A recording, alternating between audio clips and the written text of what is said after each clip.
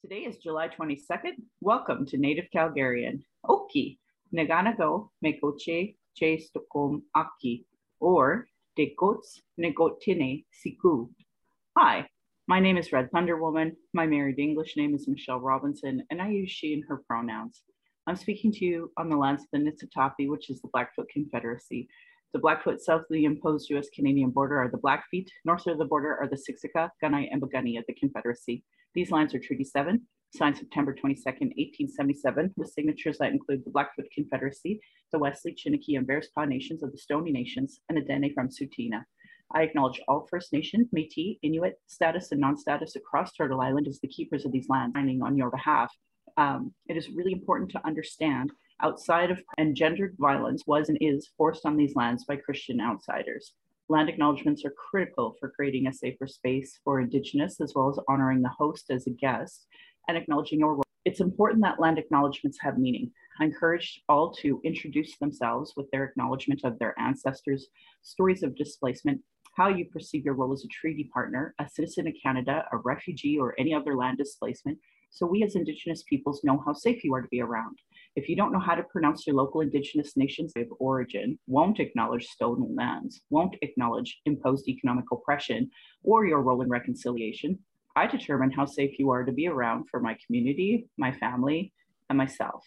Understanding land acknowledgements and their importance is Indigenous 101, because it immediately addresses colonialism, oppression dynamics, broken treaties, and lies taught today in Canadian schools nationally, and then, of course, perpetuated through media. That's why settlers and those who call themselves so-called Native Calgarians show me you have no Indigenous 101 understanding. My Dene lineage roots me in the land of the Great Bear Lake tribe in Treaty 11. My people wore rabbit skin, so we've been referred to the land of the Hare people.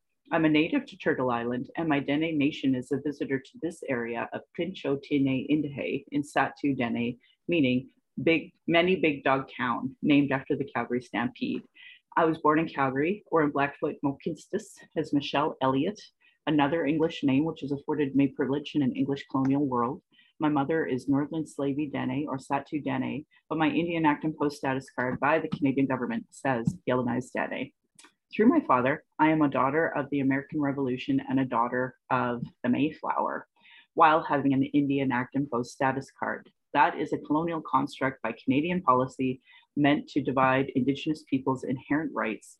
Indigenous Two-Spirit, or the Indigenous Two-Spirit, lesbian, bisexual, gay, transgender, queer community, and Indigenous women are at the bottom of the socio-economic ladder in Canada because of colonial trauma, imposed poverty, racism, gendered violence, and land theft. As a Dene woman who has attempted to run after joining harmful colonial parties, spent money to be at expensive conventions, left my home to travel to conventions just to vote on incomplete policies that still allow incarceration, a denial of justice, denial of health services, racism, colonial trauma, and genocide of Indigenous and Black peoples, I have work to do, reports to advocate for, and attempt to work within these systems meant to harm me and my community. I cannot say, have a great long weekend, knowing my community is dying from the current drug policies and imposed Christian-based drug systems of abstinence programming, private healthcare, and justice systems based on racism, land theft, and imposed British constructs that continue genocide on Indigenous people.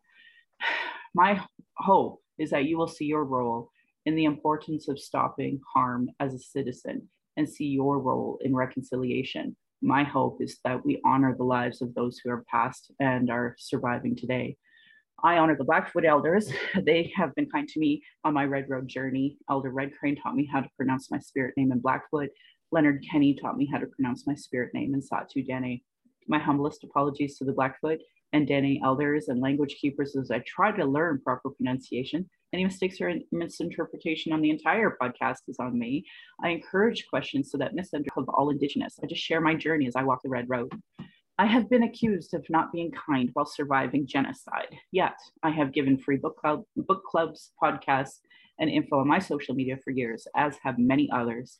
At this point, it is willful to be ignorant. Calgarian, where you can pledge. If you value listening, watching, can afford to give, thank you. @gmail.com, where you can send in your comments or questions. Also, giving a review helps, whatever medium you're listening from. I also have a YouTube channel that you can go and subscribe. You can go to nativecalgarian.com for the latest podcasts and pin posts on social media. We just celebrated our 200th episode, so maybe your review could include what was your favorite episode or something that resonated to you or whatever you'd like to do. At any rate, I have a way. Hi, my name is Brad Gallant. I'm a member of the Hollowpoo Micmac Band. And in murky circumstances, as my mom was a member and all my dad's surviving siblings were members, I'm a 6'2". It was a very interesting deal that was forced upon them. I think the guys got taken advantage of, but that's beyond the point. I'm white appearing, of course, and I have the choice of avoiding racism, which most Indigenous don't, because I don't appear Indigenous. My brother does. Most people in my family do. But the luck of the genetic pool comes out, I have blue eyes. And if I had brown eyes, and I put on rocker wigs before, and the face shape kind of gives it away that I'm Indigenous. But that being said, it's a different thing when you can walk away from racism. Most Indigenous people don't have that choice. And I choose not to walk away from it. I don't deny the fact that I'm Indigenous, and I don't think that being Indigenous makes you lesser. But on mascots, it's which I did a lot of activism on. I think it's just the indication that Canada just doesn't see Indigenous people as people. Like the BLM moment in the NHL was pretty disgusting, because they did it with the Chicago Blackhawks, and Ethan Bear had to sit by and watch. Now, there were three, Matt Dumba, who's, I believe, Asian Canadian. He got the King Clancy. Malcolm Subban and Daryl Nurse got contracts. And at the end of the playoffs next year, Ethan Bear was harassed and traded when he stood up for himself. It's just people don't acknowledge it. Like the Hockey Diversity Alliance doesn't include Indigenous people. When all the initiatives to ban hate speech in hockey started with the abuse of Ted Nolan in 2005. And in the Quebec Hockey League, where they started saying that you couldn't use slurs on the ice because he was taunted so bad. And it's like people just don't realize. Like there was a guy who was harassed a couple of years ago in Quebec, Jean-Paul Vereau, or Jean-Francois Vereau Paul. I'm forgetting his name now, but he had to go to, he's an Indigenous guy who had to play for the Red at McGill. And then in 2019, he's playing senior hockey in Quebec, and he gets taunted by the Sorel Tracy Blackhawks, and he leaves the game. And like you understand what happens in hockey. You see what happens to Devontae Pelly-Smith at the Blackhawks game, where they talked about the racism against Devontae Pelly-Smith and nothing about the Blackhawks logo. Or to Wayne Simmons when he was taunted in London during a preseason game in, I think, 10 or 12. But I mean, it's not like Carey Price going into Chicago Stadium with guys wearing red face and there's a mascot on the other jersey. And it's just like people just don't see it. They don't admit it, that's a disconnect. And in that, I guess you could say, invisibility to Indigenous issues is the basis of Indigenous problems in Canada. Because if you don't think you're hurting human beings, then you don't think it's wrong what you're doing. And I never thought Canada was racist when I started this. And I see no difference between Canada and the US. And statistically, it's worse for Indigenous people here in Canada than Black people in the US. And you look at some of the issues, it's like Jackie Robinson didn't have to go into the Uncle Ben's and play baseball. And that was the 1930s. I mean, it's just like this stuff shouldn't be happening. They shouldn't have Indigenous Peoples Day and do all the acknowledgements this year and then feature the Cataracts, the Shawinigan Cataracts in the Memorial Cup on TSN that night on a national broadcast. Yeah. And so what's going on with Hockey Canada is just like, yeah, we've seen you on abuse before, guys. You only do it when your hands are completely forced. Yeah. And Trudeau doesn't mention it. They all talk about all about the abuse in hockey and how terrible it is. But they just ignore the Blackhawks, they ignore the Cataracts, they ignore all the teams. And it's just can you tell folks who may not know what the Cataracts are? The Cataracts are a major junior team that's in Quebec and Shawinigan, which is a little east of Montreal. And they use a big Indian head logo as their logo. But Cataract is a waterfall because the senior team at home with Grand Falls Cataract in Newfoundland, where I'm from, that was named after the waterfalls. That's what a cataract is. And for some reason, the Shawinigan uses an Indian head logo. And it's just the fact that this still goes on in Hockey Canada, and the ignorance and the disregard for Indigenous that is learned through sports right from the cradle in Canada and US. Yeah. I mean, that comes out to the ignoring of women when a woman's missing to MMIW, to the consequences of residential schools. I mean, this is the racism that's taught. And unless you address this racism, then the cycle of racism that continues in Canada is just going to change. I mean, reserves or scalping bounties are going to become reserves, which became residential schools, which is now forced foster care. Yeah. The tactics have changed, but the outcome is still the same. Yeah. And until you change the underlying racism, the underlying assumption that you can do what you want to Indigenous people, then these things are going to continue. And land acknowledgements, I think they're nice, but they're tokens. No, 100%. Like, honestly, Brad, the biggest reason why I stress them is because there is no acknowledgement of Indigenous people existing at all. And for here, especially in a so-called time of reconciliation, like, the truth is the majority of Canadians can't say anything Indigenous. The Gani, for example, that one is regularly said wrong here in our territory. And that, you know, like, how can you even pretend you care about reconciliation? Like, there's such a disconnect on Canadians' like history that they can't even start there. They can't even begin there. I think the expectation of what equality is for Indigenous people is just not there. Yeah, like agreed. You call yourself Red Thunder Woman. That's not your name. That's not your Blackfoot name. Call yourself your Blackfoot name. It's your language. It's fine. If I can learn how to pronounce the Sikh guys and then the Islamic guys, and I can learn their names, and the most difficult names I find are the guys from Sri Lanka, and if I can pronounce their names because it's just a sign of respect, then I should be able to pronounce someone's name in Cree. Mm-hmm. And it's like 50 years ago when a Chinese person came to Canada, or even 20 years ago, if their name was Shin, a girl would call themselves Sydney.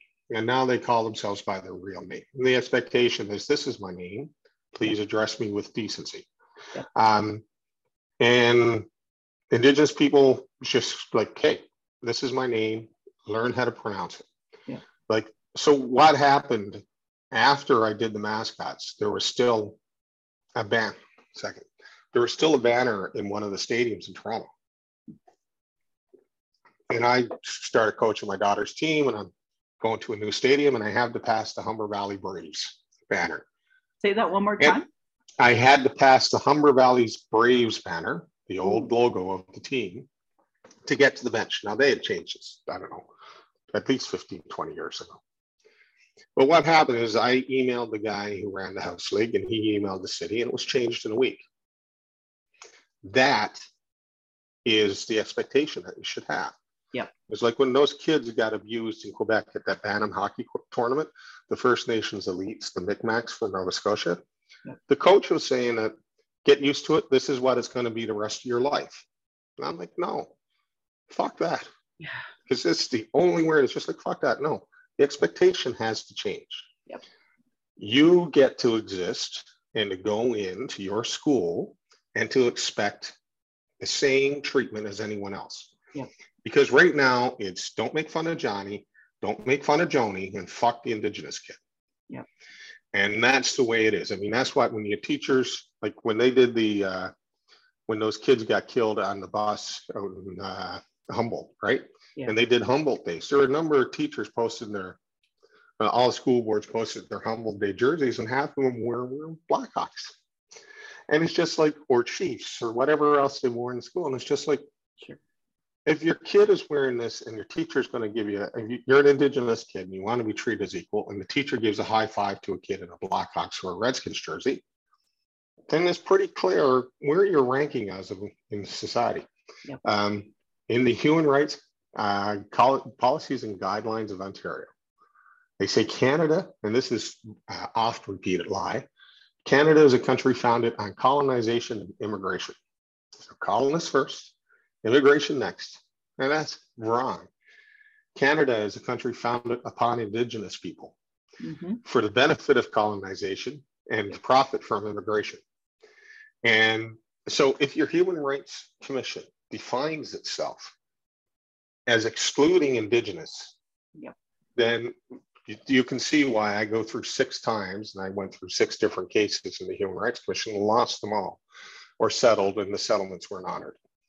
And so it's just like so it's a systemic injustice, and that's the name of the documentary that I have, and it won Best Native American Film. Congratulations. That's great. And that was a big part of the reason why I wanted to have you on here today, because I think COVID people, cough, I'm sorry. Don't be sorry, it's fine. Bigger picture of, I grew up in Sylvan Lake, Alberta, which is right beside Red Deer. And the Sutters had a house in Sylvan Lake, and everybody talked about them and Don McLean being from Red Deer. And so Red Deer is this huge hub for hockey. And people, the Satu Deni, actually, we were the ones who invented hockey. And so it's been appropriated by non-Indigenous people, made all this money. And we don't benefit from it at all. And worse, we become caricatures in their mascotting. Yeah, well, the NHL does all this stuff on diversity, right? They did the BLM moment with the Blackhawks. But after Akim Aliu, you heard remember who was it? Bill Peters, who was the coach of the Calgary Flames. Bill Peters got fired because he was racist to Akim Aliu. Yeah. And they did a big panel on diversity on Hockey Night in Canada, and they did it on Hometown Hockey the next night. Hometown Hockey was in Red Deer. And he ended the broadcast with 2 minor hockey kids, and one of them was a girl in a Red Deer Sutter Chiefs jersey. Here they were talking about the importance of diversity and inclusion in hockey, and they end the friggin' broadcast with the Red Deer Sutter Chiefs. Now the Sutters, from what I understand, are Swiss. They're not Indigenous. And why is the face of a Sutter in a logo called the Red Deer Sutter Chiefs and an Indian's head? And why is he a coach in the NHL when Bill Peters just says the N-word a couple of times? That now it's wrong, shouldn't have been done. But if he does that once to Akim Aliu and he gets fired, but here is Dal Sutter uses it for his charity, and I've tweeted it to Kelly Hrudey. Kelly Hrudey followed me on Twitter. There's a couple other guys. It's like, what? Say something. Have some balls. Say something. Right. This is wrong. And no one will say anything. And they get on and they talk about their bullshit about this, and they're crying about this, and they're all this stuff and diversity. And they talk about Kyle Beach on the Blackhawks, and they get on and they cry, and the culture of silence in hockey towards abuse. And then they don't say a goddamn thing about the Blackhawks. And it's just like, because the money is involved with the Blackhawks. Yep. And the money trumps rights. Yep. Because if you want rights, you don't have rights unless you've got cash. Because Canada can say what it wants about all this good intentions and all that stuff. Because if you don't have money, you don't have rights. And if you have money, you can acquire rights from others. That's why they can pay a fool from some tribe from Sac and Fox or Six Nations and get them on and say, we like the Blackhawks. And then every other, the 6 million Indigenous people have to put up with it because they've paid off one or two guys. Yeah. Or they pay off some idiot from the Eastern Cherokee and everyone has to put up with Braves, right? And so, and then they put it on Sportsnet and they put it on TSN and they say, diversity, diversity, diversity, diversity. Oh my God, we want to include Indigenous people. And now it's the Blackhawks game. Let's do the tomahawk chop with the Chiefs. And it's like, people don't know, if you call a chief, an Indigenous person chief, or a man, go out and call him chief, you're doing the same thing as calling a Black person boy. Yep. And not boy, but boy.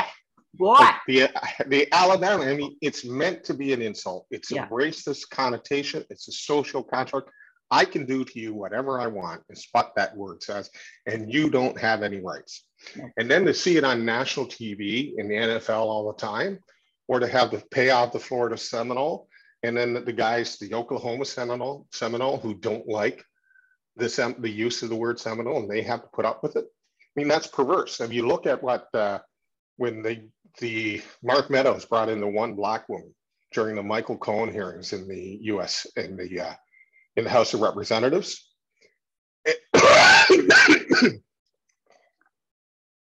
And he said, well, Donald Trump can't be racist because he has his Black woman who works for him. And Rashida Tlaib got up and was like, what are you doing? He's like, to think that he would just use one person as a token to prove that it's okay is fine, is racist in itself. But yet that's what they're doing on national TV in Canada every single fucking day. Every day. And it's just like, yeah. So after we settled with Mississauga, so Don Cherry during the middle of the trial was on Coach's Corner, wore the Chiefs jersey first time. That idiot Kevin Jackal Johnson called me up 3 or 4 times the next week. And you know him out in Calgary, he started at Mississauga. When they heard about my case, they had the Mississauga Tomahawks, which had the 2 tomahawks like that. And then he changed the logo to a tomahawk, made it more racist. And they did a big story in the Toronto Star with Mississauga News, the local Toronto Star. And so Cherry gets on CBC. This idiot calls me 3 or 4 times, tries to get me on this Freedom Report. And some people at the state at Kate's game started wearing their Blackhawks gear around. And it's just like, it's great. And I was banned from speaking because I was like, oh, the judge said, because I got on the news once and said, it was nice to hear someone else agree with me. I wasn't allowed to speak. So here's this idiot on national TV making fun of me. And I had to sit there and take it. That's fair enough. And so after we settled, they had hometown hockey in Mississauga. The kids weren't allowed to wear their Chiefs and their Ojibwe and their Blackhawks and their Braves jerseys to the celebration square. So they have Hazel McCallion on with Don Cherry and Tara Sloan and Ron McLean. And then they show a picture of Hazel's contribution to hockey, and she comes out in a Chiefs jersey. Because all it is just like, yeah, you think you won, I can do to you whatever I want. And don't you think that you're equal to me? I can put you in your place anytime you want.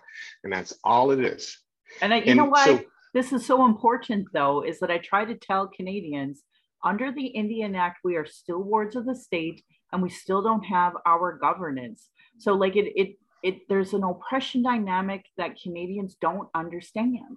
And you get these stupid idiots like Don Cherry that don't understand any of this. And then, like you said, just perpetuate racism and remind you are under us. Like that is white supremacy. Yeah, oh, absolutely. And that's what mascots are. They're cradles of racism.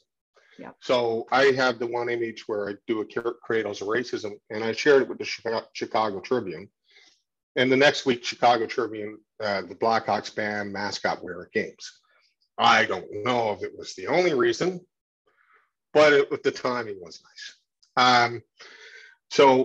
But yet I got pictures of the Black Mayor from Kansas City, and They in Canada, my black friends say, call us black, we're not African Canadians.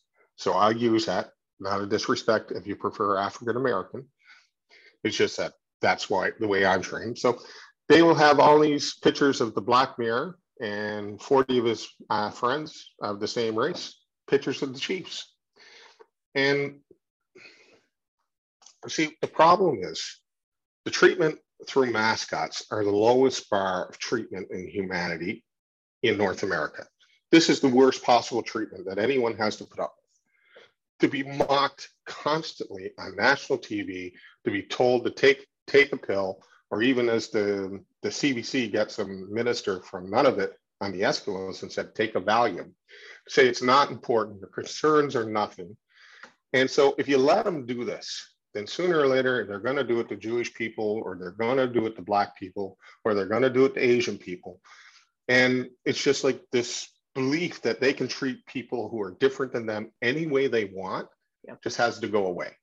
And so the movie just goes over this. This is what I call a pyramid of racism. So you have white supremacy and the doctrine of discovery and some cornerstones.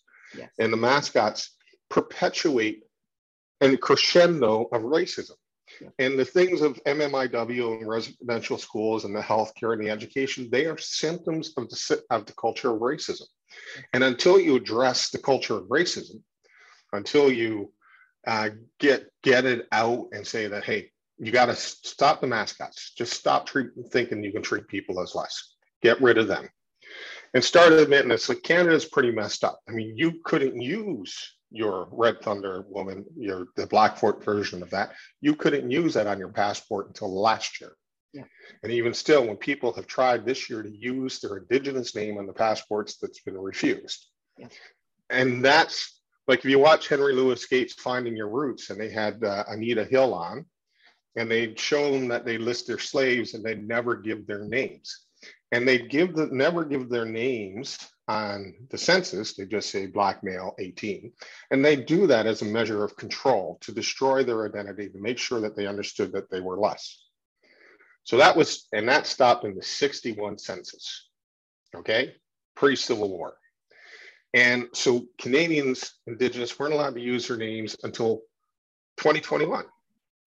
And even then it's refused. And they say they stopped the birth alerts, which is perverse. You know, as soon as an Indigenous woman gets pregnant, they call social services on the assumption that she doesn't have the wherewithal or the ability to care for a child. The embedded racism in that is just so profound, it's not funny. And then they only stopped that in name last year. And there's still a couple of provinces that do it, and they still do it in the provinces they say they don't, because it's sterilization. Technically, they don't do it, but they do it all the time, coerced sterilization. Yeah. Yeah. And they say the stuff that went on in the States, and they talk about it like it's a past thing. And they did do it to Black people.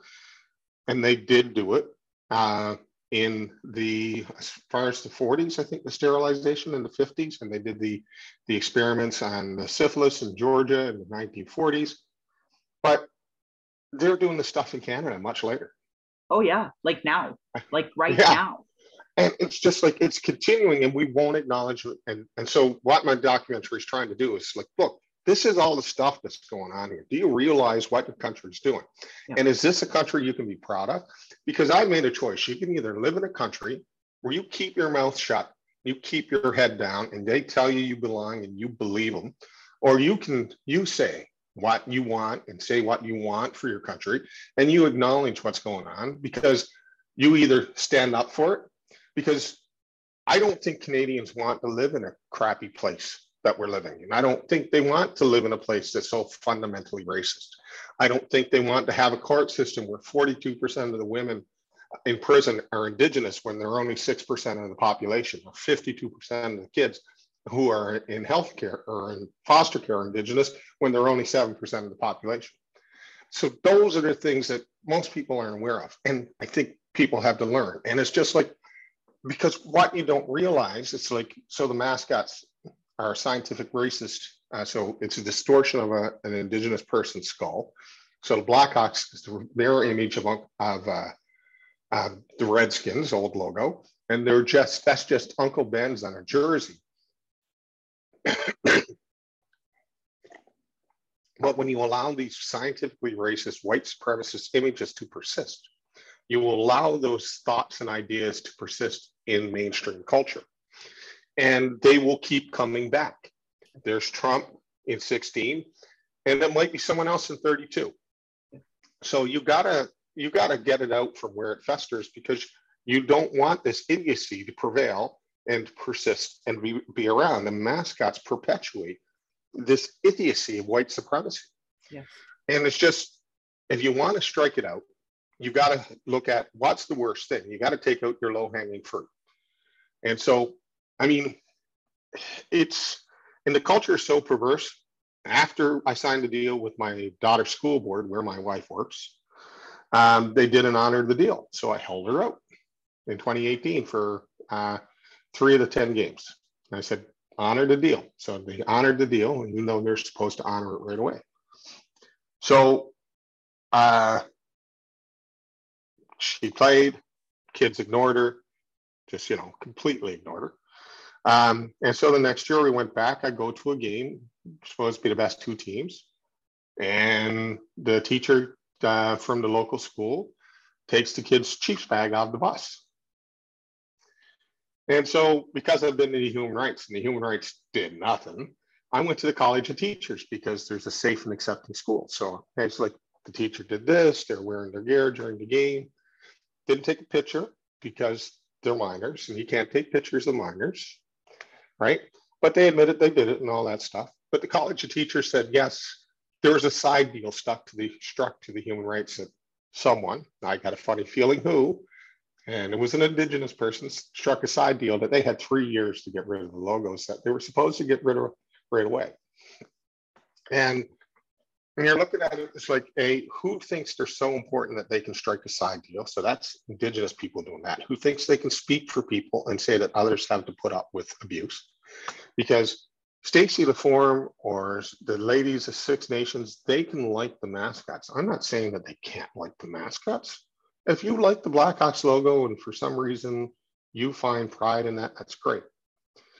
But in the larger society, those images promote a hostile environment for other Indigenous, and you can't approve the hostile environment for those other people. I'm not taking away their rights. I'm not telling them what they can like, which a lot of them use their argument to say they can speak over me. I'm more Native than him, so he has to shut up and you get to listen to me, which is what a lot of people have done. But the thing is, I can't approve abuse for anyone else. All I can say is that this meets the standard for abuse. I don't want to see it when I go into an arena. And someone else says, yeah, we disagree with Brad. And even though it meets every single standard of what ought to be known as reasonably known as unwelcome, he has to put up with it, because that's what people did. And I would tell you, after they settled, and Six Nations, there are 4 groups, and 3 of 4 groups were led by people who spoke in favor of mascots.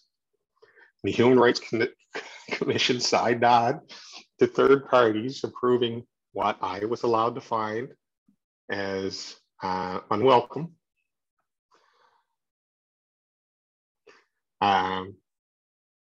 APTN held the first Cree game on TV that March with the Blackhawks. So APTN.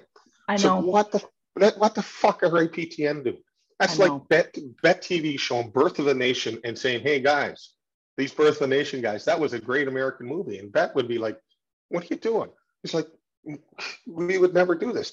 So who are these guys who are partnering with the Blackhawks? Because the Blackhawks logo is used by 50 teams across the country, and it was used by the Moreton Redskins. It was used by Lakefield Chiefs. It was used by, I believe there's 3 or 4 in Alberta that I got listed in a slide.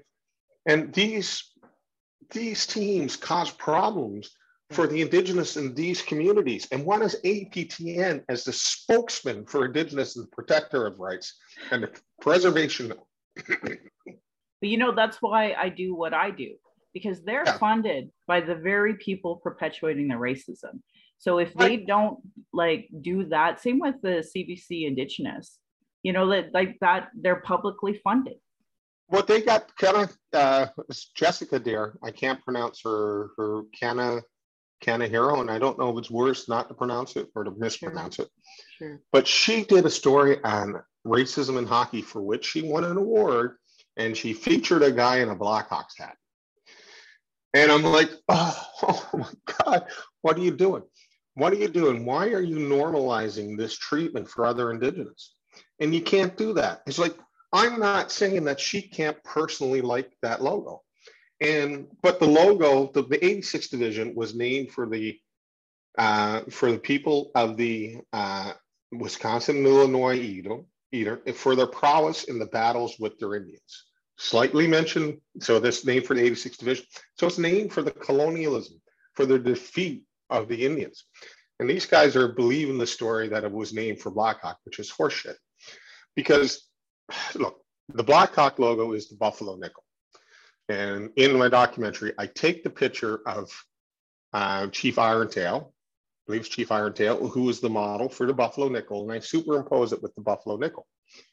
And his nose is out a good bit, and his lips are big. So they've done the scientific racist treatment of this person, and they distorted his features. And then that becomes the buffalo nickel, which became the Redskins and the Blackhawks logo. And over time, the Blackhawks logo became like a human and slowly became the buffalo nickel. And it's a distortion. It's just Uncle Ben's. And I'm trying to let Black people and BIPOC people see that, hey, this is the same shit that they've done to you. Mm-hmm. And you're allowing it and you're perpetuating, because if you let them do it to us, they're going to do it to you. And so it's the same guys who are watching by and standing by watching George Floyd, or who's the, I can't remember the piece of crap who stood on his neck. Yeah. Who's watching him. I know. I had COVID 2 weeks ago. Are the same guys who are doing this on TV. It's just like they're just standing by and they're watching racism and they're doing nothing about it. And it's just like, it's hard. I'll give you an example that has always bothered me the most. There was this beautiful Inuk. Her name was Kelly Fraser, and she was a song. She sang, and everybody thought she was like super cool. But she had a lot of lateral violence, and because she was Inuk, she called out the Edmonton Eskimos for their logo and their name. And even my people who are just south of the tree line were like, oh, we just love the Eskimos. It's such a great representation. She committed suicide. She's gone. Willie Little Child. One of the last things that she shared was a petition to change the Edmonton Eskimos name. And I've always wondered how any single Dene, anybody could even live with themselves knowing that they were perpetuating that internalized racism onto one of our young sisters, and now she's gone. And I'll never forgive people for that. That it's inexcusable, and I will never understand. Thank God they changed their name to Elks or Eagles or whatever they changed their name to. I don't really care. But the point is, it's systemic racism. It's ongoing. It's generational, and everything that you've said up to this moment. So I want you to know how much I support what you're doing. There's the Sports Calls to Action and the Truth and Reconciliation Commission as solutions. And, you know, I don't know how to tell people they need to be calling this out in their own sports club. Like at every single podcast, they say you need to be doing this work in your sports clubs, etc.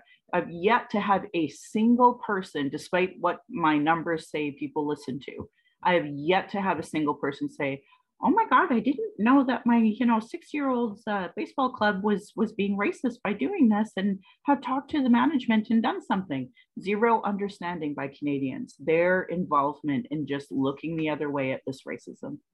I don't think there's zero understanding. I think it's just convenient to ignore. Yeah. So you talk about the Truth and Reconciliation. After the Truth and Reconciliation report in 2018, Willie the Little Child went up and did a day with the Eskimos in his full headdress.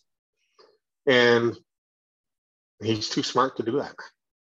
He's like, who's the Grand Chief for Treaty 6. He's a smart dude. He has experience in hockey, in racism. He was an athlete. He knows what it's like. And here he is just saying it's okay for the people who are not him. Yeah. And we can't let that go anymore. No. Like so during the trial, somebody told me at the gym that the Mississauga Golf and Country Club, Mississauga, this is the way it's written, used the most unfortunate logo possible. You ever seen it? No. I posted it on Twitter. So I got it here. Just give me a second. And I mean, so this is where the rich guys live in Mississauga. And this is on stolen probably land. Actually, it was the original credit mission run by Ryerson, the original residential school. Okay, and they kicked them off, and then they made it the Golf and Country Club. I believe the lady who wrote about this one, Clarkson, who wrote about it in the Mississauga history, they took over the land in the 1850s, and it no longer reeks of the stench of the offals and the litter, which littered the fish offals and the litter, which are garbage that littered the land they used. And she's got a station named after her. So this is the Mississauga Golf and Country Club logo. They changed it in 2018. And Stacy LaForme, who was with the Mississauga, who was fine with mascots, because I can't speak to this logo because this is not the Mississauga. I'm not Mississauga, right? I'm not a member of this band. I send it to Stacy. Stacy worked with them, and he got rid of it for his band. Right? It wasn't appropriate for him, but other logos are appropriate for everyone else. And so you'd see that, and these are the people who are on the who are the major decision makers at the banks, right? This is the richest part of Mississauga. It's right down by the lakeshore. It's at the bottom of Mississauga Road in QEW. It's a fancy golf club. And so this was the logo they used in 2018, and they have a totem pole there in concrete. It's like, why? Why do they have a totem pole on a Haudenosaunee land who don't use totem poles? I mean, it's the guys in BC did it, and it's just funny. And they still had the logos up around the thing, their 100th anniversary from 2006. And they have these posters up with that logo. And it's just like, these are the people who are saying no to me when I go and say mascots are bad. And these are the people who use it at their golf club. Oh my and God. Apparently after they changed it, was still on their name tags. Gross. So this is the Chief Hardtail. Yep. You see the buffalo nickel? Yep. Can you see the orange there? Yep. So this is how they distorted his face. So that's the scientific racism. And I shared that with a professor who works with Henry Louis Gates at Penn State, Nina Jablonski. She does some camps with him. And she was the leader. She's Nina Jablonski, obviously a white lady, but she's an expert in the field of race studies and anthropology. And she said, yeah, I never realized how strong scientific racism was in the mascots. Now, other people might have had the thought before, but I shared that in the Huffington Post, and I wrote a little article about it. And so I just put the pictures and said, look, this is scientific racism. And so that's just part of the culture. But another thing that when you say people are not aware, I just think it's too painful for them to acknowledge. As I explained to you earlier, I'm a math guy. I did an MBA in finance. I used to work on Wall Street. So I look at things from a different perspective than most people. And when we were talking about, I was writing to the first human rights case I did, I complained about the Redskins being on TV with an offensive language warning. An offensive language warning is key because that cuts out 80% of the sponsors on TV. Yep. So after the Harjo case, where Redskins was declared a slur by the courts in the US, I said, well, since this is a slur, when this comes on Canadian TV, it should have an offensive language warning. Yeah. And so I wrote and I complained to the CBSC, and the head of the CBSC wrote me back, this lady, Andrea Noel, and she said, no, in this context, it should be fine because presumably Redskins evoke positive images of First Nations people. No. I just take that shit into a sexual harassment. Yeah, I said something about her bosoms, but bosoms are very, very, very positive for women. So she should understand the compliment. And it's a farce. And yet here she is saying that's the reason why Redskins were okay. So when I appeal, and I lost, of course, in some, see no evil jurisdictional issue. So I was looking at it and trying to explain to people why it was bad. And I did a constant annual growth rate of the effect of genocides had on populations. So I took 4. Like most people don't know about the Belgian Congo. They killed half the population of the Congo in 20 years just before the First World War. And so what they're trying to do is to eliminate these people. Like a virus, like the COVID vaccine, they're trying to make sure that most people didn't survive. So, but due to population growth in Africa post-World War I or post-World War II, we take a look at what the population was when it started and what the population is today. Their population has grown at the same rate as the rest of the world. So it wasn't very effective. It was very punitive, but it didn't slow the population growth of the people of Congo, as they hoped, because they hoped to kill them all. And then you take a look at the Armenian genocide, which was in late World War I. They hoped to kill all the Armenians, and a lot of them left. And the Armenian diaspora, according to an Armenian website, their population has been slowed by, I think, a factor of 40% versus the rest of the world. So instead of being 6 million, it's 4 million or whatever. So you could see the effect of the genocide because it slowed the population growth. And you did the same thing with the Holodomor, which was what the Russians did in Ukraine when they tried to replace Cossack or Ukrainian farmers with Russian farmers. That sounds familiar. That's sort of like a Canadian thing. And so that slowed the Ukrainian population growth to about 1/3 of the world's population growth from the time of the start of the Holodomor. So that was the effect. They tried to kill all the Ukrainians, and there's fewer Ukrainians. And you do the same thing with the Holocaust. And there were 16 million Jews at the start of the Holocaust in 1930. There's 24 million, according to the Israeli statement of the number of people who are eligible to become Israeli citizens today. So that's the constant annual growth rate of like 1% versus, or 0.3% versus 1.2% for the rest of the world. So that slowed the population growth of the Israeli population by 3. So that's an effect of genocide. They tried to kill them all, and they slowed the population. There's a lot less Jewish people than there should be because of the effect of one madman. Mm-hmm. But when you look at the indigenous population, and you look at some lower estimates, there were 12 million indigenous, according to Dobbins, at contact, because nothing was discovered. This is not the New World. This is the merged world, and it started in Newfoundland. There could have been there could have been a Portuguese guy there before Columbus. It was the Vikings. Portuguese came over from the Azores 20, 30 years before Columbus. The people, I've confirmed this with other people from the Azores that I've met. It's just there's not a lot of proof, but it makes sense. So there's 12 million, there's 6 million today. So since contact, there's a negative constant annual growth rate that is negative.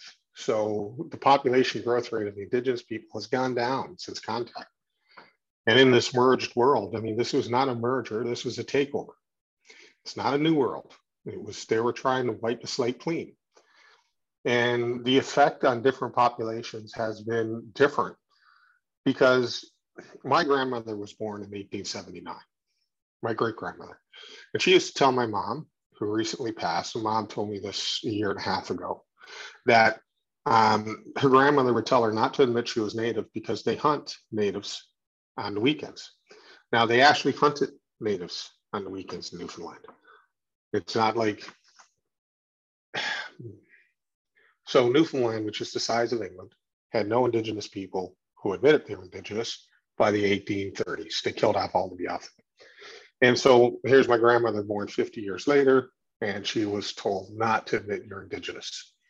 And so people in my family, like, if I took my grandmother and her sisters and when they were alive and put them on a Six Nations in a card game and a card tournament, like no one would question the fact that they're Indigenous. It's just, you know, that's who we are. There's not a damn thing wrong with it. But they were taught differently, and they were taught to deny their heritage, and that's why a lot of Halapu don't have proof, because people would hide it, and even in their records. And so that's a different effect. Now, people in Alberta who were contacted in the 16th, 17th, or maybe early 18th century and had to put up with the fort system, they really got the brunt of it by the 1870s, right? With the residential schools. But we had already had the brunt of it. And so the Micmac had learned by the 16th century that the situation is not good. And so what I mean by denying is, like, I always knew mom's side of the family, like dad's side of the family came from a Micmac area. And the names that were in the Micmac band that were our family names. But while I was talking to Daniel Paul in 2014 or 2016, he said, yeah, there was a picture in the Globe and Mail which shows one guy, or in the National Post, and they said, about the 100,000 Newfoundlanders who say that they're Indigenous. And that was a picture that I was told was my great-great-grandfather. And a guy who was a vice chief in the band said it was his great-great-grandfather, which was their brothers. And I talked to Daniel Paul, and it was my great-grandfather's brother or great-great-grandfather's brother. But Daniel said, yeah, but because Daniel ran the archives, he's a noted Micmac historian who wrote We Are Not the Savages. Readers should look it up. He's editing it now. He's 83 or 84 this year.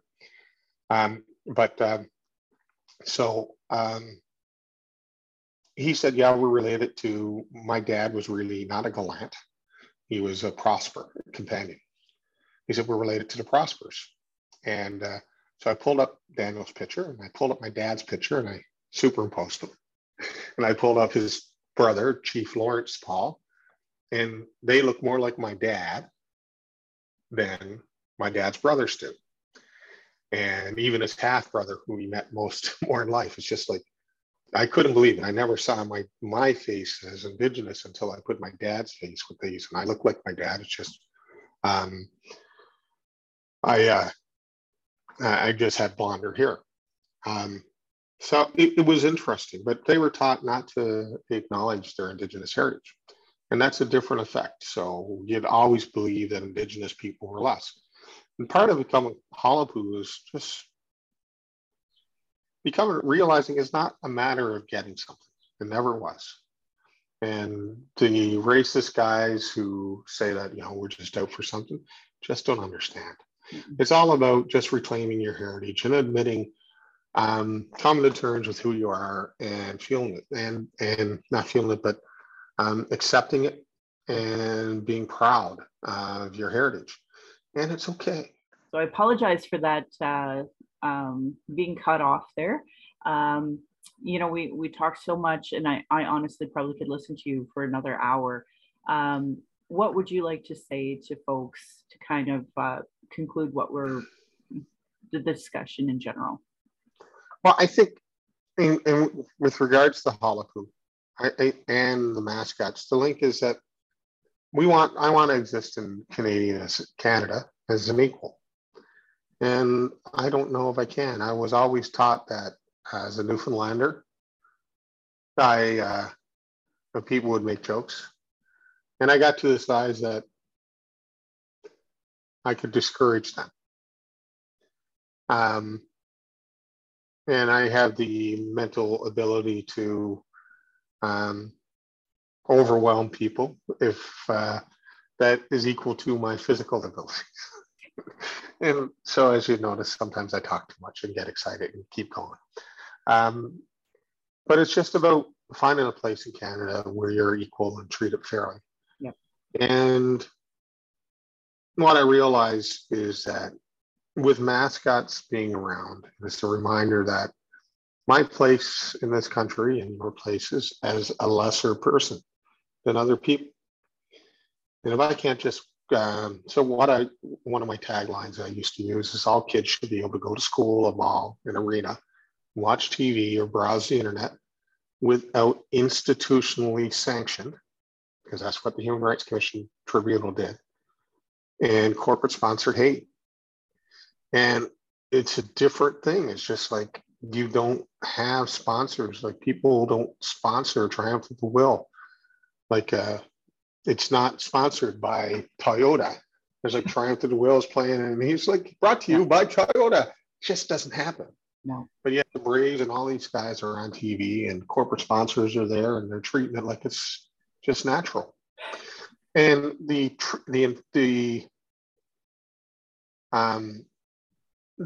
discrimination and the denial of dignity to other human beings should not be natural.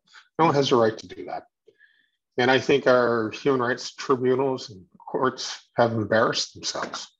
They had 6 kicks at the can to get this right. I gave them 6 kicks at the can, and they just refused. Because ultimately, I think it's the courts are designed to protect, or what it thinks it's doing to protect the country. Mm-hmm. And if you allow discrimination to exist in your country, you're not protecting it at all. You're embarrassing it, and you are betraying your responsibilities to uphold the hopes of a country to be the inclusive like it wants to be. Like nobody wants this. Nobody wants racism just to be part of natural life, because sooner or later, it's not you who's going to be the target, or it's going to be someone else. And that could be anyone. If the population changes, it could be white people. And so you don't know who's going to be discriminated against. And it's just like everyone should have equal access in Canada to exist and to participate. Now, equal access doesn't mean that everyone is of equal ability, but everyone should have the right to participate. And there are so many things that prevent Indigenous people from participating as equal in Canada that the mascots are just the biggest symbol. And when they talk about the culture of abuse and the culture of silence around abuse in hockey, you just can't look any farther than the mascots. I mean, this is just perverse. And even with Trudeau, that's like the one that, look, from what happened to me, that young white girl who stood up, she became a target, because anyone who complains in Canada becomes a target. And everyone assumes that if you complain, you're weak. And so they attack you for complaining. So courage is just sitting there and taking it, which is really perverse. Yeah. You're supposed to be encouraged, and like the students who came against McGill in 1992 and got them to change the logo, at least. When I opened my documentary with all the mascot fighters that I can think of, and all the key ones are in the center. Like Richie Plass, who died last year. When he was in high school, he was asked to be the Indian mascot for a school that was called the Indians. I think he did it for like an hour, and he never felt comfortable at that school again.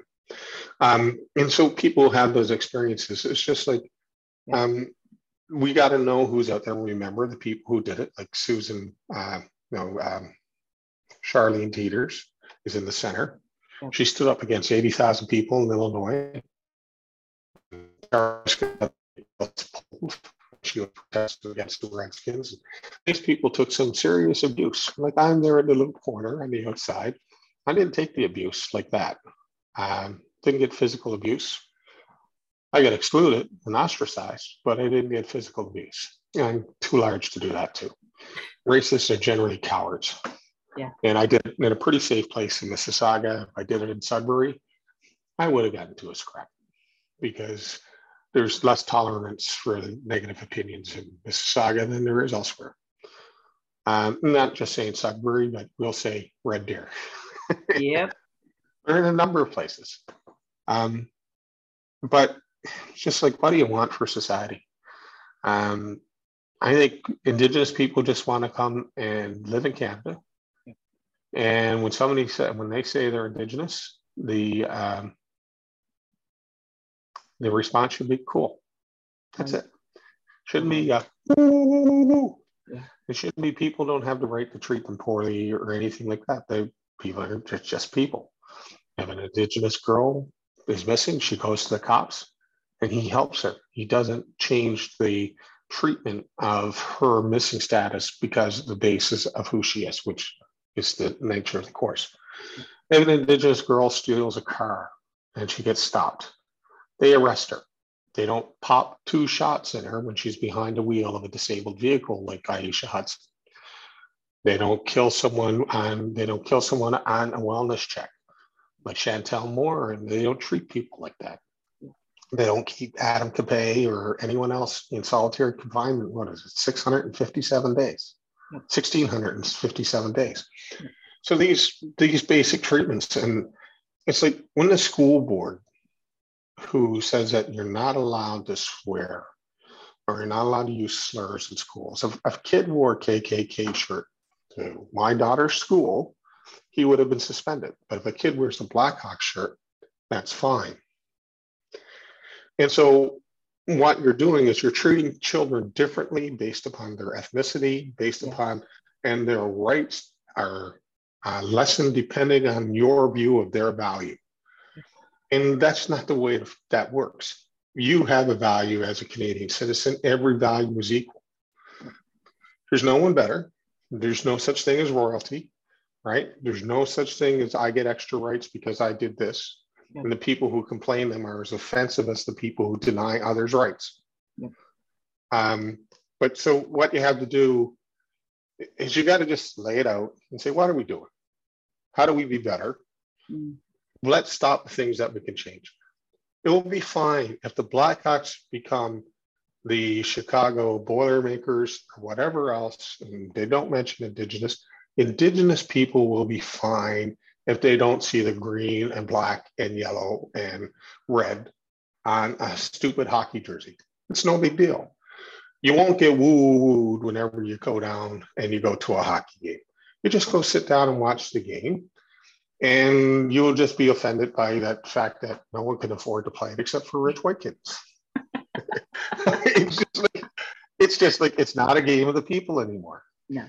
And you're not protecting Canada by preserving racism. You're not upholding principles, or you're not honoring the troops who died for Canada in World War I or II or wherever else, by preserving a society that they would not fight for. Because I don't think that's a really good point, Brad. If today we started renaming things to, like, I don't know, Passchendaele or whatever, something of actual significance, like that's what I want too. Like, I just don't want to be a caricature. I don't want my daughter growing up in a world, and the next generations growing up in a world of caricatures, because we are real people. We deserve equal treatment. We don't get it in any capacity. Anyway, you and I love this conversation so much. I cannot thank you enough for being on here. So I am going to share your, is there anything else that you would like to right share now, give me a moment. I just signed on with the distributor, and I have my film on my website, and I might have some distribution, just on an internet service. So I just give me a day or so before you share it, or a couple of days. Sure. But the thing is, what your daughter has to realize is mascots just tells other people that she's less. Yep. And she should never learn to expect that she's less. She's equal to everyone else. Yep. And so we're moving, we went down, took a look at the community we're moving to, and we stopped in Chatham on the way back. And the Shawinigan Cataracts were playing at the restaurant because we were driving all day. We wanted to sit down. And they were playing on the TV in front of me at the bar at the casino, I believe, in Chatham. You know what I said? I said, can you turn that off? First time in 8 years, they turned it off. And that's the expectation. It's just like something offends you, just say, hey, this is not cool. I don't want to see it. I don't want to be abused. It makes me feel bad. And every Indigenous kid has the right to do it. Don't expect abuse. Don't tolerate abuse. Don't think that's the standard. Because after I settled with Mississauga, the Redskins were on at Good Life in Mississauga, in Meadowvale. And the manager, who was BIPOC, he seemed like a nice guy. I said, dude, can you turn off the Redskins game? He's like, you know who I am. You've seen the guys wearing their Indians caps at the gym. And one guy was saying savages as I walked by. And it was really stupid because he was literally half my size and a third my strength. It's just like, you can't get angry with everyone, though you want to. Yep. So he'd seen that, and he said, no, we're not changing the channel. And I'm like, but if that was the Uncle Ben's, I'd change the channel for you. And he said, yeah, but I'm not changing it. It's corporate. And it's just this good Canadian. They said good Germans, right? In the Holocaust, how do they do these things? Because they're doing what the government told them. Yep. Now, the good Canadians just have to stop. You want to define yourself as a good Canadian, then say, this is what I think, this is what I believe in, this is how I treat people. Yeah. And if you're not doing it, just say, this is not cool. And there has to be more people like, who was it? Was it Sonnet Insurance? The guys who spoke up against the Eskimos, or Quaker Oats, or Pepsi, or FedEx. These people have to stand up and say, you know what? This is not cool. It's not okay. This is not the society we want. And we just want to, I just want to watch sports. Like when the Guardians played on TV this year, and they were just the Guardians, the team never changed. The skill of their bench never changed. Nothing else changed. I just felt like I could watch the game and didn't have to turn it off. Nice. Like I do every hockey broadcast when I expect racism or the omission of racism just to be part of something that disassociates you from the game, that just makes you feel like you don't belong, you were never welcome. And the abuse that they're doing, treating the young girl to is right now, it's just completely in line with the experiences that I've had. So I wrote Hockey Canada in 2015 when it got accepted. And I CC'd all the sponsors. Like the big five sponsors, RBC, or Scotiabank, Canadian Tire, McDonald's, Esso, and one other. And the guy from Hockey Canada emailed me back, yeah, we're going to get a working group of people we know who are experts in the field, not these psychologists who do the educational analysis, but please stop talking to our sponsors, because if you continue talking to our sponsors, then, we're not going to do it. And it's just, money was always first. It's just gone on too long. You've asked nicely enough for long enough. So Brad, it's almost getting to the point we just have to sue them. Well, I did. And the courts protected the money. It's so like gross. I went after them hard. Yeah. I just assumed that because I'm not living there in my band, I'm not going to be the spokesman for my band. And I had a previous human rights experience that I was kind of burned already. Yep. And I said, you know what?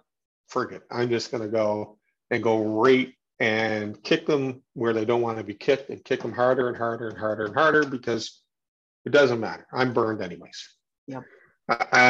And they, was I treated fairly by the Human Rights Court? Watch the documentary and see.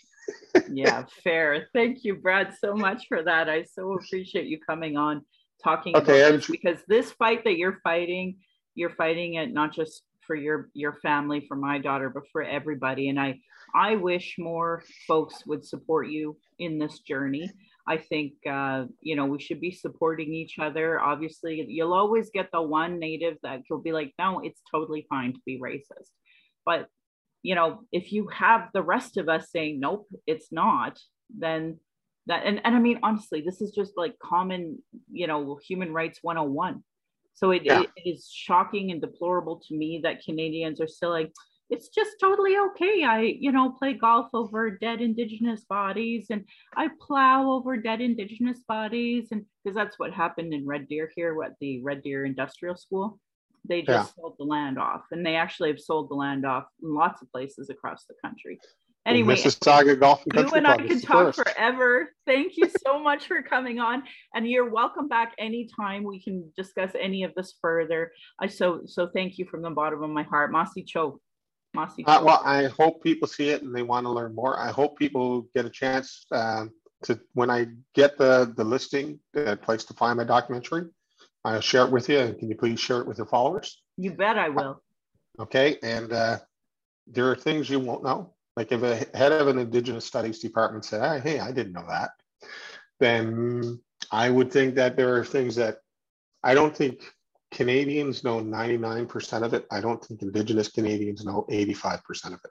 Sure. Informed Indigenous Canadians don't know half of it. Agreed. And it's just things people have to know because we can be better. Yes. And that's all we want. That's all we want. So thank you, Brad. Okay, I'm going to encourage people. We have our book clubs coming up. Brad, before I let you go, do you have I think you said at least 3 books to me before we even hit record that you would like other people to read. What are some of your favorite books?